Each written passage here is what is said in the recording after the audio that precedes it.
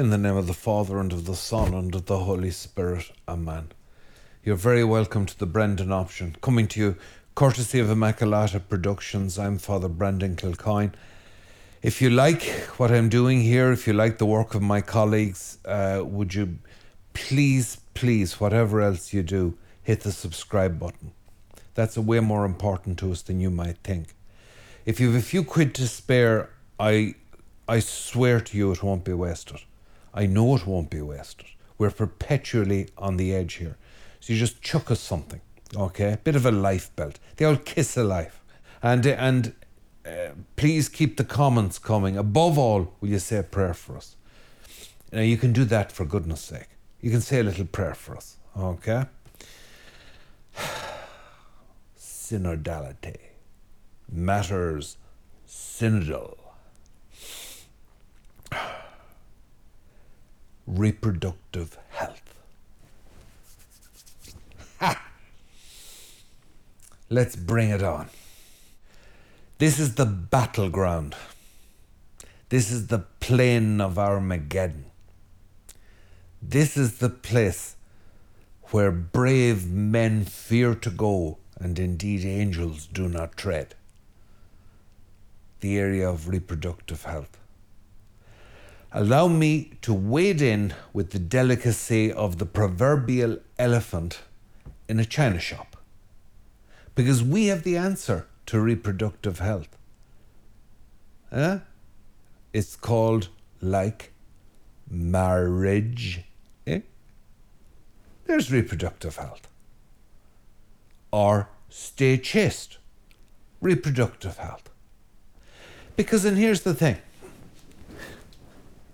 We propose a different anthropology, which is not the anthropology that studies man simply as some sort of a beast in a field, which is something in itself.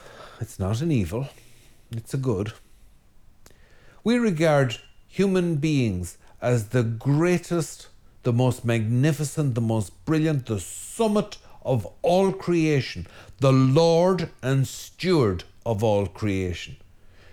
You listen to this? Not as some little inhabitant, comparatively privileged on a food chain in an ecosystem. We are the anointed of God, and we will not be messed with. You don't think that's relevant to reproductive health? I'm old. Give me time. I'll get there. You cannot study humanity, as far as we're concerned, outside of its divine election. You cannot study humanity outside of God's plan for its salvation, which included the specification of the Jews and the ultimate specification of one Jew, broadening out to the salvation of all human peoples.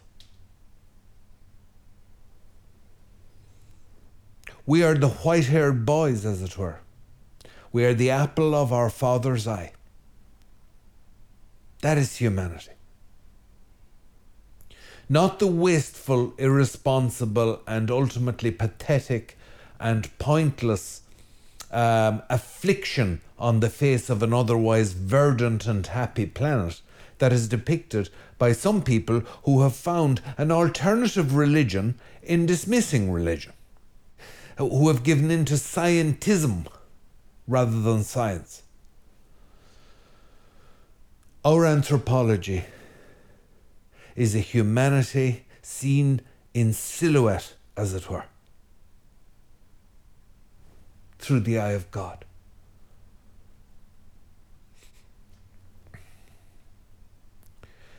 The reproduction of that species, the reproductive health of these men, women, gods, adopted into the Trinity in Jesus Christ, is a matter worth fighting for. It is a matter of absolutely crucial significance, and it is of no surprise whatever that all the powers of evil seem to be concentrated at it. Sexuality is the very gateway into life. Any religion worth a curse would set up its stall by that gate. A great religion will build a fortress and charge a toll. And we are the greatest and the only totally true faith.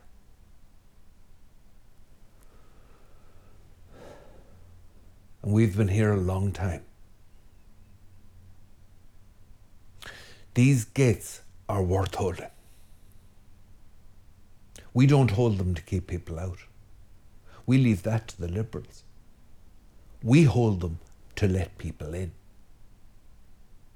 As a character in one of Hugh Leonard's plays commented, in a public house toilet, incoming traffic has right of way. Reproductive health is inconceivable to us without the concept of the divine election of humanity and its eternal purpose. These are eternal souls. And if you find that a load of superstitious nonsense, then fair enough. Then we're enemies. You may despise us, my friend, but I can assure you that when you've finished with us, you'll know, like many's the one before you for the last 2,000 years, that you've met an enemy worthy of your mettle. We won't keep backing forever like we've been doing for the last few decades. I can assure you of that. Even we are capable of actually realizing our vocation eventually. You talk about reproductive health, you are talking about the gateway of divinized beings into existence. To us, this is absolutely crucial. And everything connects into it. A child growing up has to be taught about reproductive health as part of being taught about their eternal health. Their health that goes beyond the grave, that silences all the discussions and makes irrelevant on a personal and existential plane all the politics and discussions of this world. None of them able to help it. None of them able to save it. All of them equally pathetic and futile at the end. We tell you that you will live forever. The son of an aristocrat must have an upbringing which is proper to a gentleman. We propose to give the young an upbringing which is proper to an heir to the kingdom. An education full of hope and truth and beauty. An education which teaches them that an eternal price has been settled on them and on everyone else around them. You will never have equality of outcomes in this life. It's impossible. Terrible things will happen if you try to do it. That is the experience of history paid for in blood. I need hardly point to Russia and China to make that clear. You can go right back to the French Revolution. But you have equality of outcomes in heaven. God will give full justice. Self-actualization will yield to self-transcendence. You are going to live forever. Why would you not want others to share your good fortune? Why are you so lousy? Why are you so mean? Why are you so parsimonious when you have so much? Heaven has no borders, no limits, and you want to hog it? Reproductive health for a Catholic is about letting as many in as possible and, yes, feeding them, clothing them, giving them health care, taking care of them. giving them a chance to live meaningful lives, to find God for in their own personal realm, to say their yes to God and to go to Him for eternity. This life is not an end point. This life is a train station, a crossroads, a point of transience. You can't discuss reproductive health outside of that context.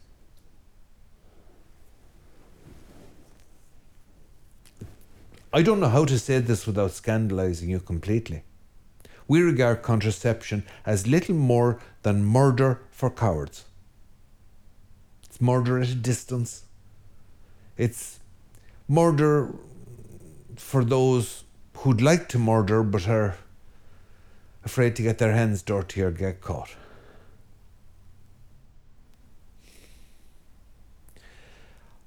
I don't know how we can possibly stand before the world with any credibility if we do not give witness to our faith in this area. It's absolutely crucial, and there's no getting away from it. The Holy Father has pointed out that abortion is not the only issue which should preoccupy a Catholic, but he himself has denounced abortion in terms more ferocious than any pope before him has used. It is not that abortion is not an awful sin. It is simply that it is not the only sin. When we talk about reproductive health, we do talk about it in the light of the social teaching of the Church as well, and in the light of people being given the minimum of well-being which is necessary to live a good life. The whole thing comes into it. Everything comes into it. You talk about reproductive health, you end up talking about social conditions, living standards, all of this stuff. You end up talking about people having to live in crappy, grim, soulless apartment blocks without beauty, without nature around them, with no stimulation. Reproductive health, everything concentrates here. Because what are you going to do?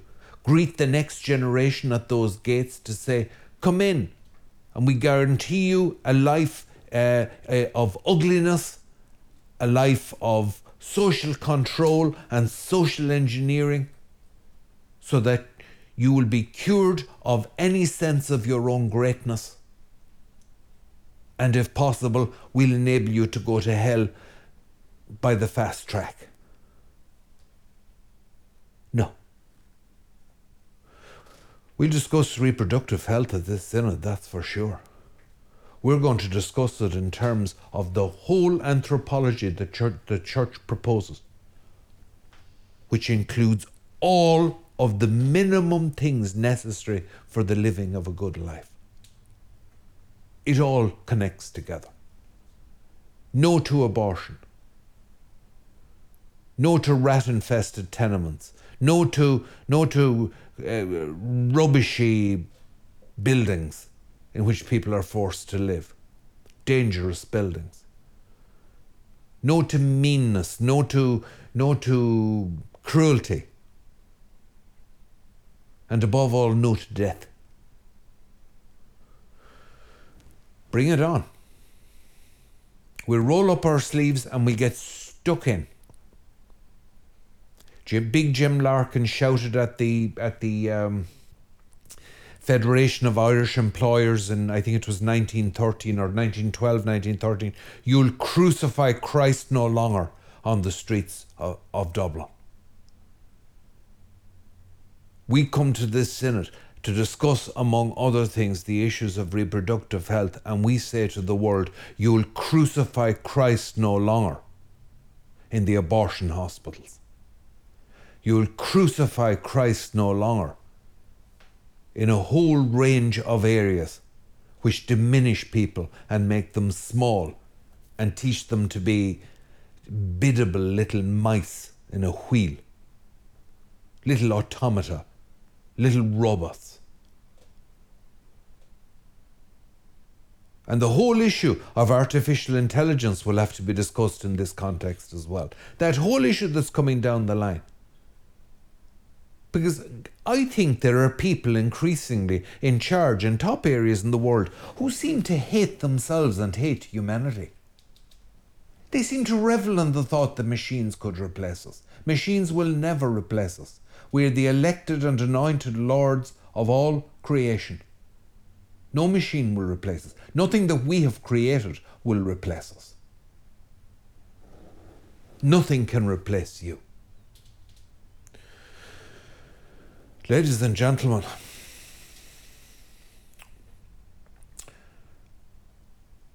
we should be looking forward to this Synod. I'm excited already. In the name of the Father and the Son and the Holy Spirit. Amen.